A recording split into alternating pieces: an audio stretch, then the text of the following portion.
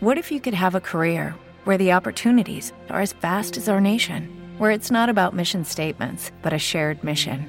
At U.S. Customs and Border Protection, we go beyond to protect more than borders. From ship to shore, air to ground, cities to local communities, CBP agents and officers are keeping people safe. Join U.S. Customs and Border Protection and go beyond for something far greater than yourself. Learn more at cbp.gov/careers.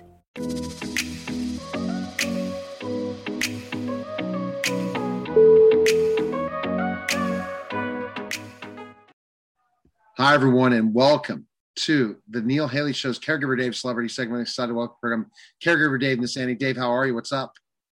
Oh, busy. What's up with you? Nothing much. I'm excited about our guest. We're excited that we have a Icelandic model, actress, and singer-songwriter, Sif, and she's a Saga actor as well. Sif, thanks for coming by. And you're in LA right now, aren't you? Yeah, thank you for having me, Neil. Absolutely. Oh, I'm in LA too. Where are you? I'm in Rolling Hills. Awesome. You're about 20 minutes from me. Oh, that's very close. I'm north on Interstate 5. If you need some gas, stop by. All right. So that's a tongue twister. Icelandic model. Why is that? It's kind of explain that Iceland thing, how adding that part is a tongue twister. Icelandic? Yeah. Icelandic model. A little bit. Maybe, I don't know, maybe the D's, like the Icelandic and the model. Yeah, that's it. So I always have to say when you make a thing, but so tell us specifically enough where you grew up again and also how you got involved in kind of everything you're doing. Yeah, okay. So I grew up in between Iceland and Boston, Massachusetts. So I have a bit of both, hence I don't really have an accent. And You mean you traveled back and forth between Iceland and Boston? Mm-hmm. Yes. That's quite a travel. It's quite a trip. Yeah. My parents, my dad was a foreign exchange student in Long Island. And he came here by himself when he was 12 from Iceland. And then He ended up going to college here and working here, and then met my mom and started working up in both places. And he went to Iceland and met her, and then now, yeah. And so I have an employee who won a trip to Iceland a couple of years ago, and we only think that Iceland is like Antarctica, just full of ice. But she said it was the most enjoyable, amazing trip she's ever seen. So it's a beautiful country. Yeah, if you ever get the chance, you should go. Go in the summer. That's what I tell everyone. 23 hours of flight. And if you eat meat, have a hot dog. They have the hot dogs are made out of lamb, and they're so. Oh, really? Well, that makes it a little more healthy, right? Yeah. Yeah. Does summer last more than a month there? I'm curious. Yeah, it's from like June and July are the main. I would say the main summer months there, and then August it starts to cool down a little bit, and then by September it's kind of more of a wintry feeling in there. But I know a lot of people want to see the Northern Lights there. That's in the winter though, so don't go in the summer if you want to see the Northern Lights. So originally from Iceland, and then the modeling and everything, I got scouted. I went to boarding school in New Hampshire, Brewster Academy, and I got scouted by my best friend's older brother at prom. He's, I think, about 20 years older than her. And he has a mother agency. And so I went to Florida to visit them, started doing all that, and started traveling. I did not go to college. I was going to go, and then I deferred a year, decided to keep doing what I was doing, and ended up in LA. There, I lived in a household with a bunch of musicians, and I loved music my entire life since I can remember. And seeing them make music, being involved, working in a group setting, it was so inspirational. And I just felt I really wanted to chime in, even though I was, just the roommate. I should go to my room. So from that feeling, I just why not give it a go? So I started teaching myself how to produce. And slowly writing more and more songs. And I met a producer last summer, and we really kicked things off. And that's like my newest project, in a sense of the creativity, and the acting has also been, that kind of just happened and came to me. So it's very serendipitous, I guess. So how did modeling prepare you for all this? Starting with modeling, how'd that prepare you for acting and also for singing? Because there's always a preparation in learning a certain skill set that can relate to another skill set. Well, modeling, I think traveling, being on your own at such a young age. I was 17 when I was on my own. And being in front of the camera really helped me to find a different side of myself that I didn't know existed. So I used to be very shy and worried about what people thought about me, very timid. And it really opened up this entire side of myself that I never knew existed. I was one of those straight A students who was like, you know, I was going to go to business school, I was going to do this, very by the book. And I just realized there was so much more to myself than I even realized. So I think modeling, doing that allowed me to really open myself up and be more open to other opportunities and to try new things. The music is just, I think in terms of when you're meeting people and talking, like, you know people better based off of modeling because you're meeting so many different types of people. So that's also very helpful. And I think in acting, it's very similar to modeling in the way that if you're taking your job seriously in modeling, you are really embodying, feeling what you're doing. You are working with a photographer, you're creating that chemistry. It's a dance. And it's the same thing when you're acting. You're working with other people, you are bouncing off their energy, and you're creating a moment or many moments, and then a picture versus a scene. So, yeah. Wow. You know, being a parent of 3 daughters, I'd love to hear that conversation you guys had when you said, Mom, Dad, I'm going to be traveling at 17 years old, all by myself. How did that go down? And when you answer that, then maybe you can let me know who were some of the early influences with you in the music, you know, the genre, the groups, and maybe some actors. So my parents were not on board at first, reasonably so. And they set these markers. Okay, if you do this and this, you'll get a chance. So that year deferment was the chance of showing that I'm capable, I'm responsible enough to do this. I think part of it was growing up, I was always like the responsible one, you know, the one who did all her homework, did all her chores, listened. You were like, a good girl. Like the goody two-shoes type. So that was me as a kid and teenager. Hard for them to say no. Rarely ever fought with them. I was very just in a sense of calm, and there was no reason to fight. But like I think that's what they said. They felt comfortable because of, you know, the years of just how I've been. So you paid your dues being a good girl, and they should trust you. I mean, you're an adult now. But it can go, it can go either way. That, you know, when you first start, there's a lot of people who are, you know, when you're first starting, girls are vulnerable at that age. It's, you know, you have to be aware of it as a young girl. You have to be aware that there's a lot of people looking at you and they know that you're vulnerable. You're scared, you're alone. You don't want to make the wrong decision. You want to get to, like, you have a certain goal in mind for where you want to be. Why were you different? How did you survive that time? I had a lot of friends that were older than me. I think that was really helpful. I go to therapy once a week, which I think is really important. It allows me to kind of not build things up and let them out in destructive ways. Good for you. And I have a very close relationship with my mom. So I think she is also part of the reason why I'm, Awesome. so good in that way. So, question about your modeling. What accomplishments did you, I guess your top accomplishments as a model in your career you've accomplished?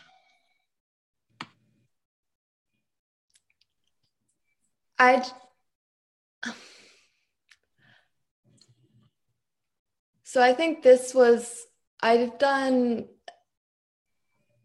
I work with Elle magazine a lot, and Wow. for me, I've built a relationship with them over the years.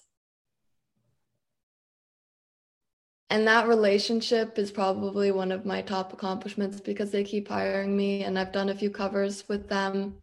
And impressive. To have a cover on Elle, you've made it, right? In certain ways. In certain ways. Yeah.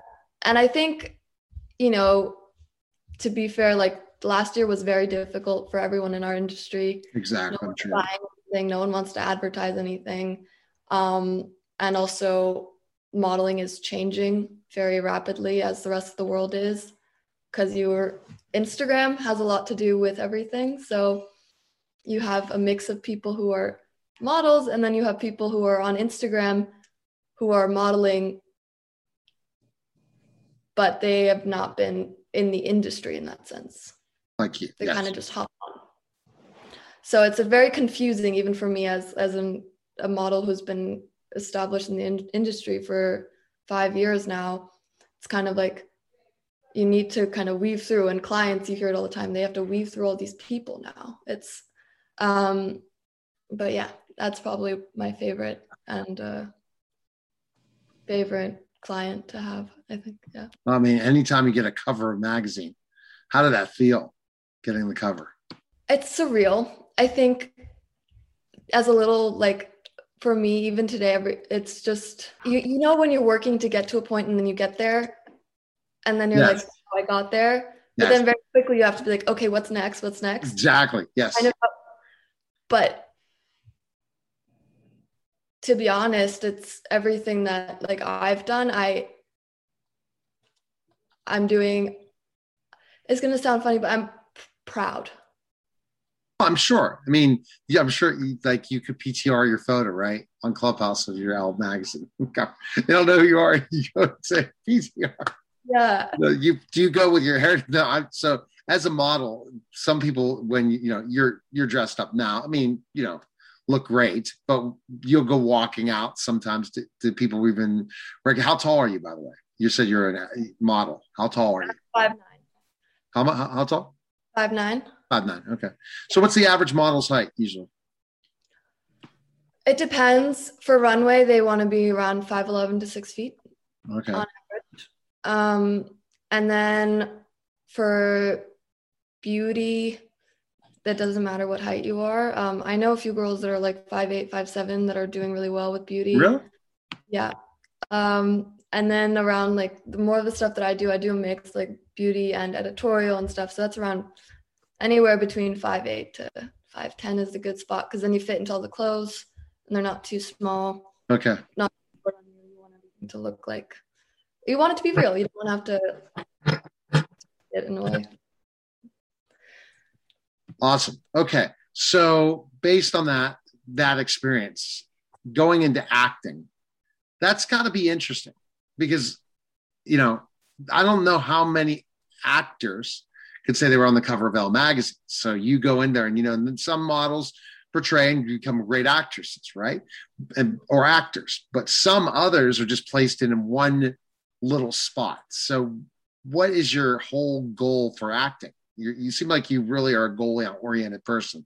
I don't know how I discovered that, but it hit me when I heard grades, and then you talked about it, and I said, and then I asked you, you're very humble, but we saw, okay, Elle, what do you want to accomplish in acting? Or what have you accomplished, and where do you want to go in acting now?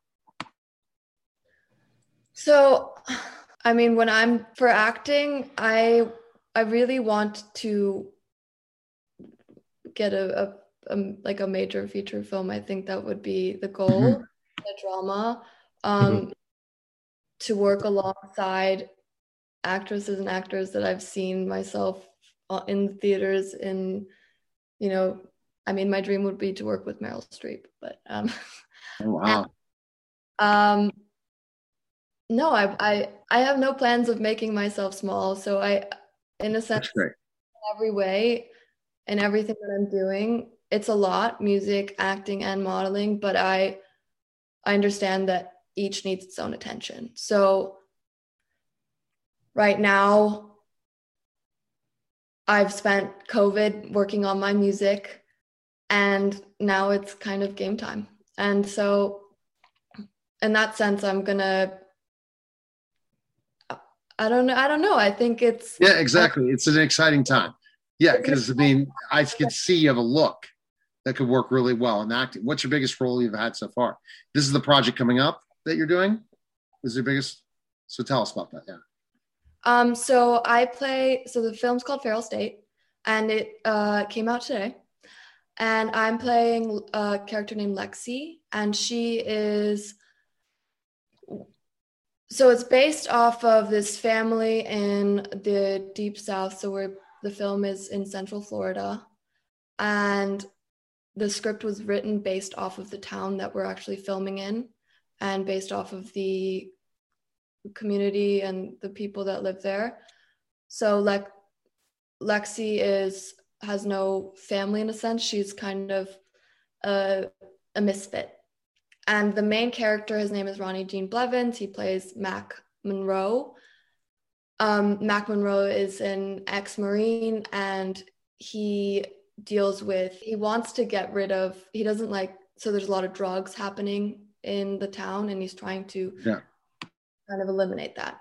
But he does it in any way. There's, kind of this right and wrong way. So it's morally maybe not correct the way he's doing it. It's thievery, it's bribing, it's, just is not the best guy in the world, but he has good intentions, if that makes sense.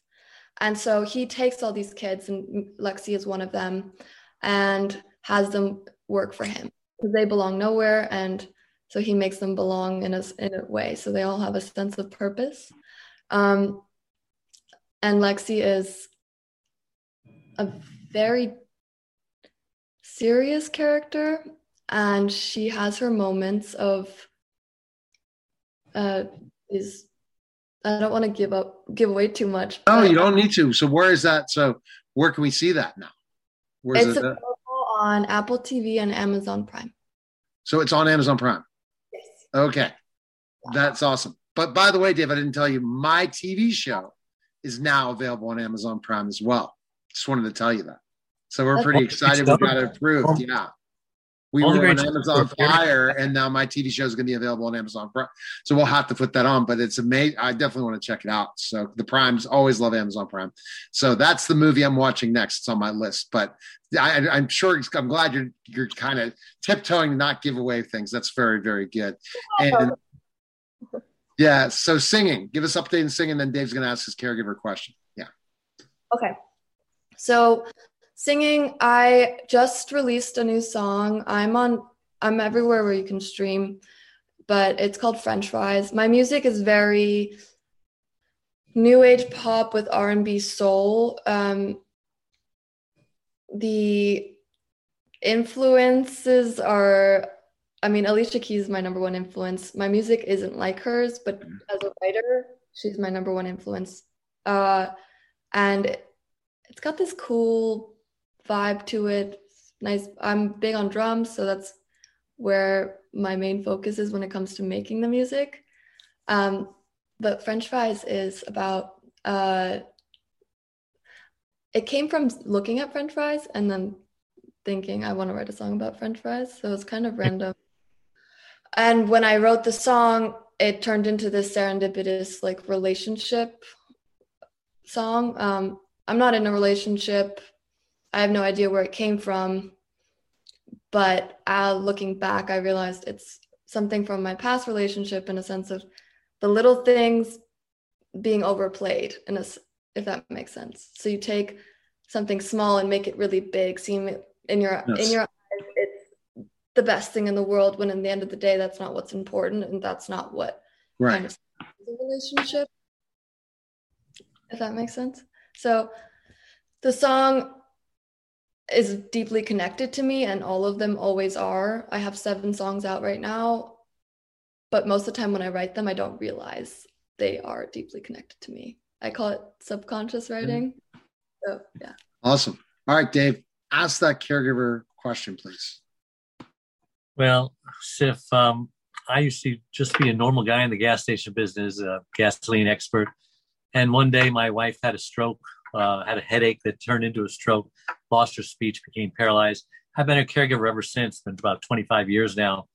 And now I help other caregivers to get through the caregiving experience, because, 30% of them actually died before their loved ones do. I wrote a book.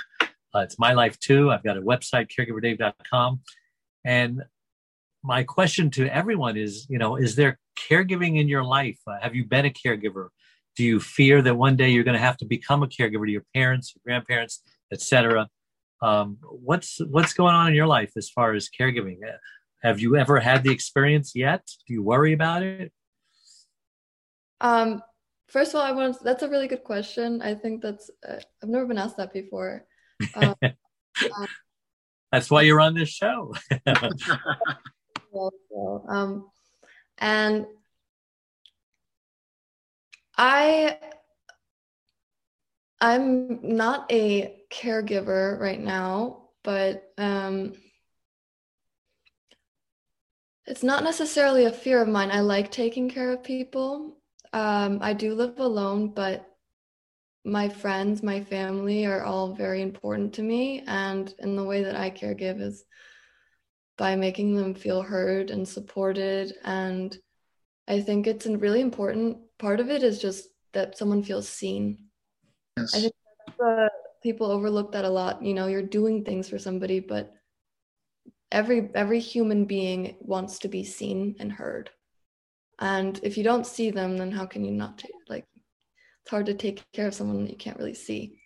So that's what I try and do. And if I'm not afraid if I need to take care of somebody, I think that in its own way, it's a gift if that falls into your hands, because it's clearly I'm kind of a everything happens for a reason type of person. So I would take it as a, time to treasure with somebody that needs it and to have special moments that I wouldn't be having otherwise. That's how I would see it if that were to happen. So. Excellent. Great perspective. Yeah. Thank you. All right. Best place to connect. Again, the movie is available on Amazon Prime and Apple TV. And what's the movie again? Feral State. Okay. And your music's available? On Spotify, Apple TV, no, iTunes, and on Amazon, Google, wherever you get your streaming your music. And Instagram's the best place to connect, right?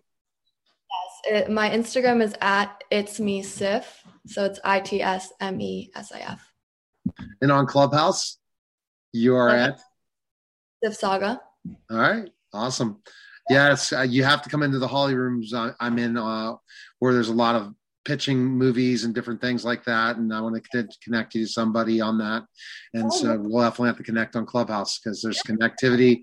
You never know who shows up in these rooms at night on Hollywood type rooms. So, and I'm connected to some other people too out there. So I'd love to make those connections and we'll stay connected. So I appreciate it, Seth. Thank you so much.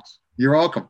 All right. So, all right, guys, Caregiver Dave, see you later. Sif, guys, have a nice long weekend and enjoy yourself in LA. And thanks again for stopping by. Bye. You too. All right, guys, that was the Caregiver Dave Celebrity Segment.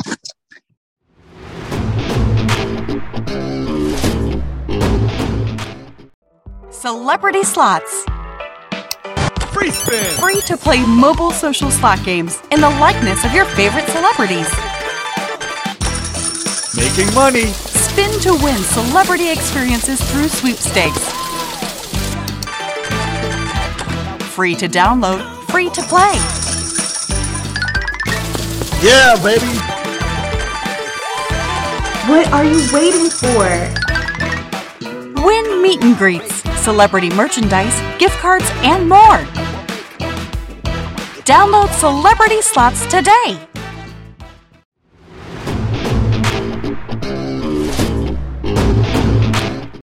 We're back to Neil Haley's show here on the Author's Corner segment. And, I know she's excited about this book, especially the opportunity. She's a New York Times bestselling author. I'm excited to welcome to the program Mackenzi Lee, author of Gamora and Nebula. And the exciting thing is it's with Marvel Universe. How are you, Mackenzi? I'm so happy to be here talking to you. Absolutely. Let's kind of talk about, how you became an author. And congrats on that Forbes list. I mean, you're just rocking it. And then I bring up the word Clubhouse, and you've never been, where I bet you people are going to be laughing. I had to bring it up because I bring up Clubhouse on my radio show all the time, because you really have accomplished a ton. So tell us a little bit about your background, how you started in writing. Yeah, so I originally set out to be a historian. I've been a lover of history my whole life. I've generally been a lover of storytelling my whole life, but it took me a little longer to identify that was the connective tissue of everything. So I went to school to become a historian. I lived in the UK. I was studying the Wars of the Roses and wanted to write a thesis on that and be an academic. And then I had a professor very gently tell me that my papers read too much like novels, and I couldn't write dialogue for Richard III, and I couldn't write scenes about Henry IV moodily pacing his battlefield because we didn't know if that had happened or not. And so she kind of said, either you need to change your writing or maybe look at writing something else. And so I got kind of steered into writing historical fiction from that. And I went on to get a master's degree in writing for children and young adults specifically. And then I have several nonfiction and fiction books that have been published, plus 2 with Marvel and 1 more forthcoming, including Gamora and Nebula. Wow. Okay. So all this happened. A lot of information. And I'm going to take you back. I know you're here to promote your book, but I'm always interested in the backstory. So was this like an overnight success for you as a writer, getting published and all that stuff, or was it a process? Oh God, no. I mean, I still feel miles away from success. No, I feel like I've been learning how to be a writer my whole life. I was a fan fiction writer when I was a kid and never thought of that as something that would ever factor into my career. But at the time when I was writing fan fiction, I was learning about story, and I was learning how to collaborate and work within an existing world while also bringing my own spin to it. I was figuring out what things I liked in a plot, what things I didn't, about the different components of it, and how I wanted to bring my own voice to it. So I did that for a long time as sort of a secret fan fiction writer. I was a very secret nerd. If anyone in my immediate circles had found out about my fan fiction, I would have changed my name and fled the country. But that taught me how to write in a lot of ways. And then a history degree taught me how to research and taught me how to learn that way and to learn about history, and taught me to just think more broadly about history in general and historical narratives. And then I wrote for a long time before I published anything, and I wrote a lot before I published anything. The first novel I published was probably the 5th one that I had actually written and finished and tried to get published, and it took about 5 or 6 tries. Oh my. Yeah. But 5 or 6 tries, but finally it happened. Then the whole hookup. Finally, yeah. I was going to say finally it happened, and then that first book I released, nobody read. You never think about talking to a New York Times bestselling author, and I talked to many of them. That story, so no one read the first one. See, that gives hope for tons of people who listen to my show that want to write a book, start a podcast. Just because you failed the first time, and it's not a failure, it just didn't go well. It's not because it's not your talent. It was just not the right topic that resonated with the readers. That's the bottom line at the end of the day, right or wrong. Right. And there's so many factors that go into it that have nothing to do with you. It's timing, it's placement in a bookstore, it's what's in the zeitgeist at the moment, it's other things that are popular, it's how the subway smells to the person reading the book on the sub. Like, there's so many factors that go into a person's enjoyment and how your book gets spread. I think every overnight success is really somebody who you work for years for it. Exactly. See, and this is the interesting thing. In 11 years of my career in radio, doing it independently, finally now I'm making my mark in a way that it's coming back to me as a creator because of Clubhouse. I'm able to go on stages, spit knowledge based on all the things that I've done in my career, because now I have a voice in a voice app to be able to do it. So I understand completely. So I love to hear the story of, oh, well, guess what? My first book did not hit the mark. People love hearing that story. You know why? Because then they know they don't have to give up. They can keep going in there as a creator, keep plugging away. So how did that New York Times best-selling book, were you like shocked when you saw you were on the bestseller list? Was it like shocked, or you expected it? No, it was a total shock. And especially because it was also not, that book that first hit the New York Times list was not slated to be a bestseller. And I think most people don't realize how much kind of orchestration there is behind the scenes to make big books the hits they are. Like, there's a certain amount of marketing money and time and publisher investment that has to go into it before it ever hits bookshelves. And so a lot of bestsellers are kind of pre-selected in a lot of ways. And my second book was very much not one of those pre-selected books, but I had learned kind of the first time around what I should have done differently. I had figured out sort of the best things I could do as an author to promote myself. And then I just hustled really hard. Did you have the right publisher? Were you published for that one? Yeah, I was published by HarperCollins. So it was a great publisher, but it's just when they have 200 books that your imprint is putting you out have a to, year, but you have to come up with your own marketing plan. It sounds like that. Yeah, exactly. And so I did a ton of legwork on my own. I printed out copies of the book and gave them to booksellers. I worked in independent booksellers at the time, and the indie bookstore community was so fantastically supportive. I self-funded a book tour, and I was like sleeping in airports and sleeping on people's couches. Hard work. And never, I love it. I worked really hard, but also never with the idea like this will only be a success if it's on the bestseller list. I was just in my eyes. You wanted to be great. That's all, right? Sure, but I wanted to do better than I'd done before, and I hope that's every book I do. I hope even if it doesn't sell better, I hope every book I write is better, and I'm a better writer, and I take away something from it that makes me a better writer than the one before. Did you ever think of this, Mackenzi, that your story is an unbelievable story to tell? Because think about it. Do you know how many authors are out there that want to still just first of all be published?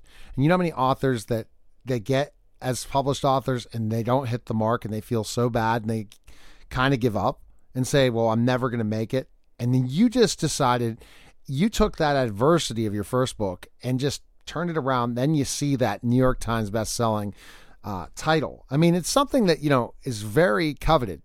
I was talking to someone who was an 8 to 10 time New York Times best-selling author, and her name will come to me in a second, a couple of weeks ago. And that's the kind of interviews I get all the time. But she told me, it's something that it's just a great thing to have, but it's just a title and you got to keep moving on. And it makes her to want to get better and better at it. So from there, once you had success, I mean, to be in the Forbes 30 and all that stuff, you really have been hustling since then, right? This didn't stop. You weren't happy with your success and saying, I'm done. I'm just going to kind of, just ride the wave. You kept pushing, it sounds like, for sure. I've tried to. Yeah, tell us how that way, like how that happens. So like, what's in your DNA to say, okay, I've achieved the highest success as an author. Now, what do I have to do next to kind of even take it to the next level? I mean, I think part of it is realizing that there is no highest success, and I'm the kind of person that I stay hungry, and every time I hit one of my goals, it's sort of like, okay, now what? You get what you think is your ultimate goal, and you realize then there's another thing, and there's another thing, and there's another challenge, and sometimes exactly it takes you off a different path. And like writing for Marvel is not something I ever thought would be on my resume, but when the opportunity presented itself, it was like, of course I want to do this. Like, exactly, this is going to make me a better and different writer in so many ways. And so part of it is staying hungry and saying yes to opportunities, and always looking for what the next thing is going to be. And I think as an artist and as a creative person, you have to have that kind of inherent in your personality, that you have to never be satisfied, which can exactly. be Yeah. It's a blessing and a curse. Forbes 30. Now, was that before you had your first book with Marvel or after? That was just after the first one was published. That's, again, wow. I mean, your resume is just amazing. And so we'll get to the book, but I love these stories. And I'm telling you, if you were on Clubhouse, they'd want to interview everyone in the big rooms to hear your success, because that's what people all are looking for. They're looking for that inspiration and success in the trials and tribulations of life to say, I want to truly make it. And I'm going to be honest with you, all these interviews, I've done over 7,000 plus interviews since I started 11 years ago. And what I've learned in those 7,000 plus interviews, once I got onto Clubhouse, is that, wow, I'm a good speaker. Wow, people want to listen to me. You don't know that when you're sitting in a studio. You have the numbers, but yet you don't get the feedback that you get when there's a back and forth. And that's got to be so great with once you hit that New York Times best-selling list, that you have fans, and those fans come back to read your books. That's got to be amazing, right? Yeah, I mean, it's incredibly cool to have fans, and I don't want to discount them at all, but like with the notoriety also comes, you get the opposite side of that, and you get people who, the more successful you get, the more they want to see you fail. And I know that too. Yeah, sure. Yeah, you get both sides of it, and I'm so happy that there are people who come back to read all my books and who love me as a creator enough to read anything I do. But everything kind of scales relative to that, so it comes with added pressure. It comes with added expectations. Exactly. It comes with added disappointment that it's almost worse when you have someone who's like, I loved the first book so much, and so the second one was such a letdown. It's like, oh no, you once loved me. It's that way when whatever thing you're trying to achieve, once you achieve it, it's like, okay, what's next? And that's, yep. But there's only certain people born like that, and you are. Okay, let's talk about the book for just a quick few minutes. Again, Gamora and Nebula. So tell us about that. And again, being with the Marvel land, and it's out now in bookstores. Tell us about it. So most people probably know Gamora and Nebula from their appearance in the Guardians of the Galaxy films, and then in Avengers, Infinity War, and Endgame. You're going to laugh at me. I've never seen any of them. So that's probably why I'm not. Oh, you're missing out, man. So when I have to go ahead. Yeah. They're great. They're the adopted daughters of this sort of insane warlord who's on a quest to wipe out half of humanity, named Thanos. And they have been raised to be warriors, and raised to be assassins, and raised to literally be tools for him and his evil empire, without having any sort of free will themselves. And so the book is set as they are on this dying planet that has been strip mined into nothing, and the people who live there have been sort of forced to destroy their home and forced into these terrible indentured servitudes. And so Gamora and Nebula come pitted against each other in this race to see who can find the heart of the planet first. But what it's then becomes more about is them starting to recognize the manipulation and the outward influences that have shaped their lives, and recognizing that these things they think of as being true are maybe just things that have been told to them a lot, including the fact that they think they're rivals, and they think they're always in competition together, and they start to realize that maybe we've been told this to keep us from joining forces, so that because if we team up, we'll knock them all over. Does it sound like something going on in our country today? I think so. It's an age-old story, really. Yeah, exactly. We keep learning the same lessons. History repeats itself. You're a historian. History repeats itself. I have an undergrad in history. It keeps going over and over and over again. Okay, big deal. Taxes have gone up. That's in their history. It always happens. And there's always been where the world is over because someone else is president. And then we're going to go through that cycle. And then we're going to go back through the cycle again. It's a cycle of society. Just keep being driven like Mackenzie and you're fine. Writing books like this for Marvel, again, this is not, you come up with the creativity, but do you get like a script to say how we want you to write this book or certain things? No, I sort of thought that's how it would be. I thought I would get an outline that I would write to, but they they really brought me in as a co-collaborator, and they brought me in because of my voice and my perspective on things, and they wanted me to bring that to these books. And I think that's been one of the things that's made Marvel so successful as a franchise, is that they bring in really interesting, unique creators and let them bring their own vision and experience and voice to the stories they're telling within the universe. So I with this one in particular, I sort of came and said, I want to do a space Western. I grew up in the Western United States and sort of grew up with this Red Rock and cowboys and ranches and mines and ghost towns. And I want to sort of deconstruct that myth of manifest destiny in the American West, and all in a sci-fi setting about alien sisters. And they were so receptive to that, and oh, wow. And sort of would come back and say, okay, well, what if you did this? And there are people in the company who are so much more well-versed in like the comics and the lore than I am. And so they would bring in, they said, okay, so you want to talk about religion. So have you read about the Universal Church of Truth in Marvel? And I said, no. And they would send me these comics and I would read them and it would work perfectly. And then I would say, okay, so what if we did this? And what if I brought in this character? And they say, yeah. And what if you did this? And have you read this? And it was truly a collaboration, which I was not expecting. And it was such a cool, fun thing to be a part of. You've already checked the box, and then you're going to say, oh my, Neil's going to call me out on this. You've already checked the box of New York Times bestselling author. You've already checked the box of Marvel author, Forbes 30. When is one of your books going to be made into a movie? We're waiting on that now. There's one being adapted right now, not one of the Marvel ones, but one of my original historical fiction books is being adapted by Greg Berlanti for HBO. Let's see. So there you go. So that check, you're on your way. So what's next for you? I mean, what can you accomplish next? Now, like, are you going to just have a list of New York Times best-selling books, or are you going to branch out to something else? I just see you not the kind of person to say, I'm just going to write the rest of my life. I could see you write, but also do something even bigger. I don't know. I just, your energy, that's what I see. I don't get that energy from a lot of people I interview, and I get it from you. Or I'd be like, okay, I'm done. Or I'd be gone. I'm just like, okay, I'm out. You were late, but it was my fault too. But meaning I see this energy with you. Where are you going next? I don't know, but I want to keep telling stories forever.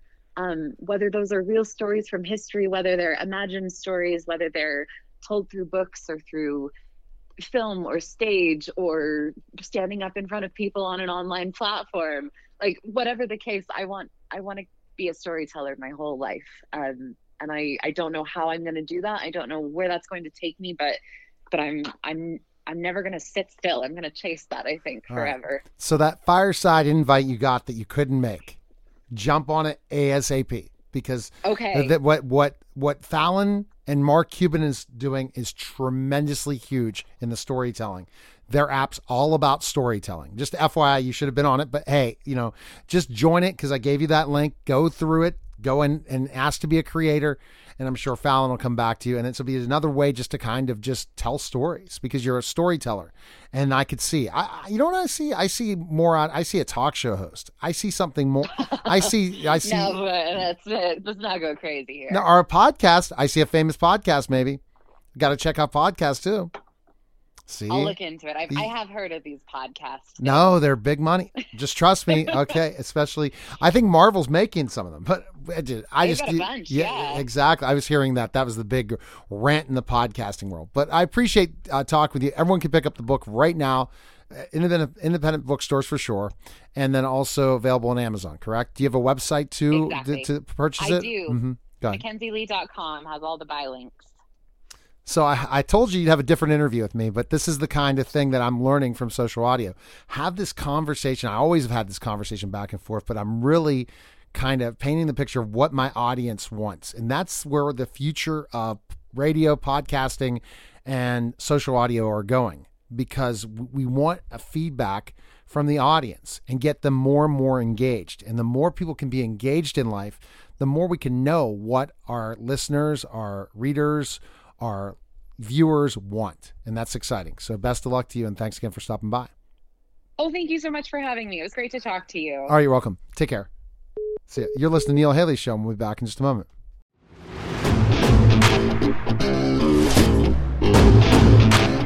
Hi, everyone, and welcome to the Mike Vilardi show. I'm excited to welcome the program. Mike Vilardi. Mike, what's going on, man? How are you? Great. I'm great. How are you? Hey, we just continue to talk. Our conversation last week about Israel blew me away, and this week again will be the same type of thing here on the Mike Vilardi Show. So who's our guest? Yeah, Dan Franzese. He's running for Congress in District 21. I think he'll be a great candidate. So I want to introduce Dan to everybody. Dan, say hello and tell us a little bit about yourself. So good afternoon, everybody. Neil and Mike, thanks again for having me on your show today. So I live in Palm Beach County. I have a career in business. I've spent over 35 years working in finance in a number of different roles. I've been a bank lending officer. I've been a portfolio manager. I've been a banker. I've been an entrepreneur. I'm also very proud of my time as chief financial officer of my church, of a 501c3 corporation. So I've done a lot of different things, including having to make payroll every 2 weeks. And so I think all these things, give me, great background, great experience to draw upon to serve our district in Congress. Absolutely. And I think that's an important thing, but you really are motivated to run definitely what you've seen happen in the past 100 days, right? That's motivated you to run for sure. You want to be out there. Oh, absolutely. I mean, what we see now is the worst possible people have taken control of our country, and look at the damage they're doing. Some of it, I'm terrified that some of it's going to be irreversible. Most of it, I think, can be fixed if we get the right people in there as soon as possible. And that's the key reason I'm running. I'm not a career politician. I'm not doing this for a living. I don't need the job. I already have a very good job. But I think it's time for people like me who were able to step up and try to do something about it and get our country back on track. So the theme of my campaign is Save Our Country. Unfortunately, it's at a point where we have to think about it that way. And I'm one of the people that wants to lead the charge in that regard. So kind of tell us your platform. Yeah. Well, sure. I mean, it's a very conservative platform, frankly, quite similar to the Trump agenda. And I think that's actually a great place to start because, frankly, look how great it worked for 4 years. And over and above that, it's quite popular. What we saw before the last election, when they did name-blind polling of investors on issues, Trump nailed it on all his points. Unfortunately, then they tell people that's Trump's point, and then people backed up. But the point is, those policies are popular, and they worked. So what, we're going to do a lot of those things. Like, for instance, we're going to help the economy by cutting taxes. That'll help bring companies back to our country, which was happening for 4 years. We're going to deregulate so companies can just get out there and do their jobs instead of just, going on and on with red tape all the time. But there's also a lot of stuff we're going to do. Protect our seniors. These are the people that built our country. We owe it to them to protect them, not cut Medicare and Medicaid. There's our veterans. These are the people that saved our country many times in wars. We got to make sure they're properly taken care of. And, just in general, someone once asked me, can you in one sentence or less summarize your political philosophy? And I said, I only need 2 words: limited government. So wherever we can, we're going to try to get the government off people's backs and let the economy and let the people run it themselves. So I can go on to other points, but limited government is perhaps the key philosophy that guides a lot of my views on policies and practices of our government. Yeah, and I mean, limited government is such an important thing. If you look at specifically enough, just if you're looking financially, the financial choices you're making, in running for looking at financially raising taxes, right? Especially during a pandemic. No, everybody wants opportunity. Exactly right. Exactly. Yeah, unfortunately, in many ways they're trading, quality of opportunity with equality of outcome. And we want everyone to do well, but if everyone knows they're going to have an equal outcome, no one's going to try. And that's just one of the fundamental tenets of capitalism and the American way, giving people the opportunity to go out there, try hard, potentially fail, but potentially exceed fabulously. Exactly. And that's what motivates people to work and keep going. Let's talk about other policies. You've been talking more financial. What other policies do you see like that you're running on? You've run on, again, the conservatism. When you talk about lowering taxes, giving more opportunity to people, meaning like less government. Any other thoughts, especially in Florida, when you're thinking about what things you want to change that are happening? Well, one thing that's important to people in Florida, but I feel throughout the whole country, is school choice. And I think that's important to the extent we have an ability to influence that, because that's the way that you can ultimately put education back in parents' hands. Because once parents have the ability to pull a kid out of a school and put them into another, they then have control over, over the agenda in those schools. So that's a very important thing. I'm also a big supporter of the Second Amendment. I feel it's about more than just hunting. It frankly is far bigger than that. It preserves our ability for us to protect ourselves and our family. And I'm a big believer that it's largely because of the Second Amendment. We have the First Amendment. Speaking of which, that's under huge attack right now as well in this country. And it's just, I think, perhaps the biggest threat to our country right now is the whole censorship and cancel culture. And I think the social media companies are big culprits for that, and they need to be re-examined. I think I can't believe they still get away with all the censorship they have. They get the protections of a distributor when in reality they are publishers and editors, and that needs to be changed as soon as possible. So that potentially is the biggest threat to our country right now. So those are some of the key things that we're going to be pushing in this campaign. Okay. So that's interesting. So, what about, let's talk about different things with the police. What are your thoughts on the police, defunding the police? You know what? That was the next thing I was going to talk about. It's just frightening, the statistics you're seeing in all these cities about how the murder rates are up 40% in some places, like New York City, for instance. I just read it this morning. That's not because of the pandemic. That's because of depolicing.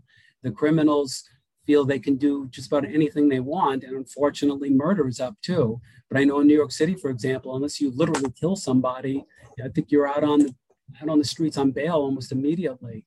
And so it's not a surprise that as we've defunded these police, that you've seen crime spike all throughout the country.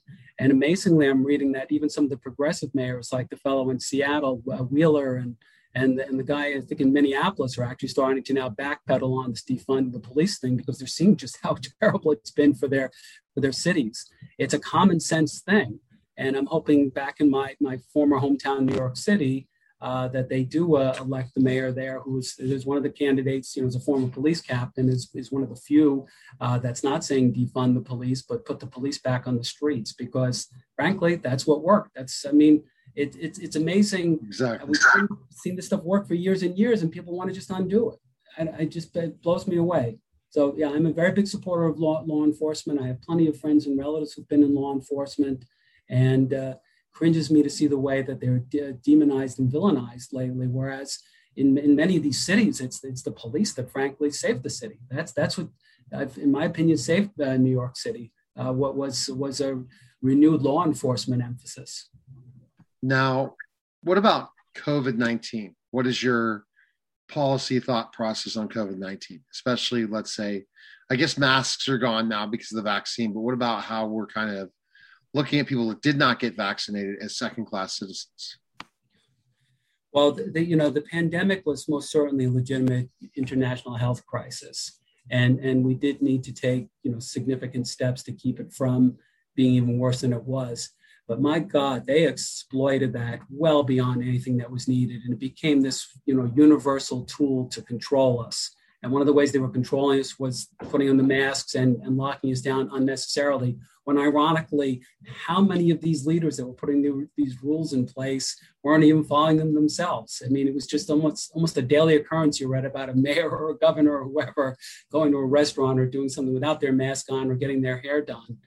This whole notion that now people who aren't getting vaccinated are second-class citizens is terrible. I'm glad the idea of a vaccine passport has not caught on. Our great governor here in Florida, and frankly, I heard a great phrase the other day, which I'm going to start using from now on, the free state of Florida. He clamped down early on to say there won't be vaccine passports in this state. And I think that's truly the way the whole country should think about it. And it's a personal decision for sure. And, and again, I think the passports are just a terrible idea. Because of places like Target that lifted the mask restriction for only people vaccinated, but you can't find out who's vaccinated and not vaccinated. That's the biggest problem. And then we're going back to everything is normal. And in 6 months, the vaccine will be worthless again, and they have to get another vaccination. So you're going to constantly be tracking people for vaccines, which is going to be crazy. So a lot of those things have to be introduced. And then the concerns, if ever the variant from India comes to the United States, what do? Do you keep going as normal or not? We won't, when these are not being discussed. And these issues need to be discussed, because if you're going to open up saying the pandemic's over, yay, okay, that's fine. But what happens if there's another surge? Are we going to go lock down again? And I'm sure your belief is just to have, an environment that is, making sure that the virus, everyone's washing their hands, doing all the things that are necessary, but still living, because it didn't work. The lockdown didn't work. And we are in the same boat still, except now everyone has to have a vaccine.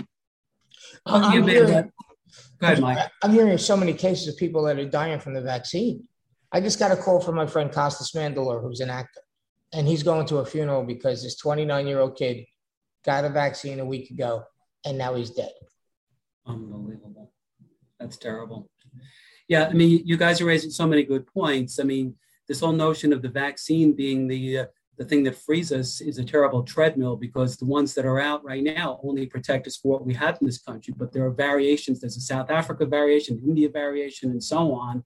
And so what do? It gives you this false sense of security, which, in 3 to 6 months, people are going to be talking about, oh, we need another lockdown because the Indian variation is here.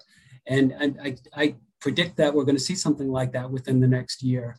And what we need to do then is, if it starts spreading here, go back to doing it the right way, pretty similar to the way we did it in Florida, which was emphasizing the things that don't impact on personal freedoms, encouraging people to wash their hands frequently, and if they're not feeling well, stay away from other people as much as possible. And to the extent you have people not getting out and going to school, put an emphasis on isolating people who are predisposed to be sick from it, the elderly or people who are otherwise ill, and to just be more intelligent about how we go about these lockdowns is maybe the wrong word, but just be more intelligent about how we go about it. Exactly. On these one-size-fits-all rules that just unnecessary shut down our country. Terrible thing is, we haven't seen the full cost of what this impact of all this is going to be on our country. We've seen the economic cost, and I think we're going to bounce back from that. But there's a social cost here that's going to be incalculable.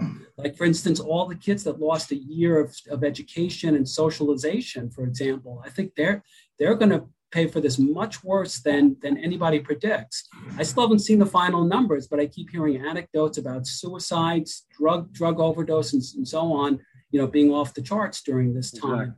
Exactly. This is a price our country pays that has not been properly discussed. I'm assuming we'll eventually get the data, unless social media censors that too. But we have to think about all that the next time this happens, because I mark my words, we're going to see one of these variants in our country in the next year, and there's 3 months. It's 3 months, but why are we celebrating just to get people to take the vaccine? In 3 months, the other variant's coming. Well, exactly. And I'm afraid people are just going to use that as an excuse to just lock down our country again. Yeah, I don't think they are. I think they got what they wanted. I don't think we will, because no. I think I don't think people will go along with it either, thankfully. But there's going to be an attempt. There's going to be people vilifying people that don't lock themselves down when that happens, when the Indian virus or the South African virus comes here. I'm terrified about this. Exactly. Okay. All right, Mike, any other questions you want to ask Dan before we let him go? Yeah, Dan, tell us about your campaign, how people can volunteer to help you, how they can contribute to your campaign. Any plans for media, any programs, any TV, anything like that you're willing to debate, other candidates? Wow. Sure. I mean, all the above. So I only recently filed last week. So this is a brand new campaign. We got our website up and running. It still has some bugs to it, but the basics work. It's danforfl.com. So that's the letter word, the number, not the number 4, but the word FOR. So danforfl.com is where you can go to see our campaign video and read my biography. There is a place there where you can donate, but there's also a place there where you can sign up to volunteer for the campaign. I plan to run a pretty traditional campaign. doing a mixture of, media, personal appearances, and so forth. Definitely willing to debate other candidates at the right time. And I think that's good for everybody to get out there and see the different candidates, and looking forward to that. But again, the website is the 3Ws.dan4fl.com. Awesome. And MikeVilardiBooks.com, and also winningtaxsolutions.com, right, Mike? Yep, that's it. Anybody all right, guys. That was the Mike Vilardi Show. Take care, guys, and thank you again, Dan, for stopping by. Thank you very much. Nice to see you guys. All right, bye-bye.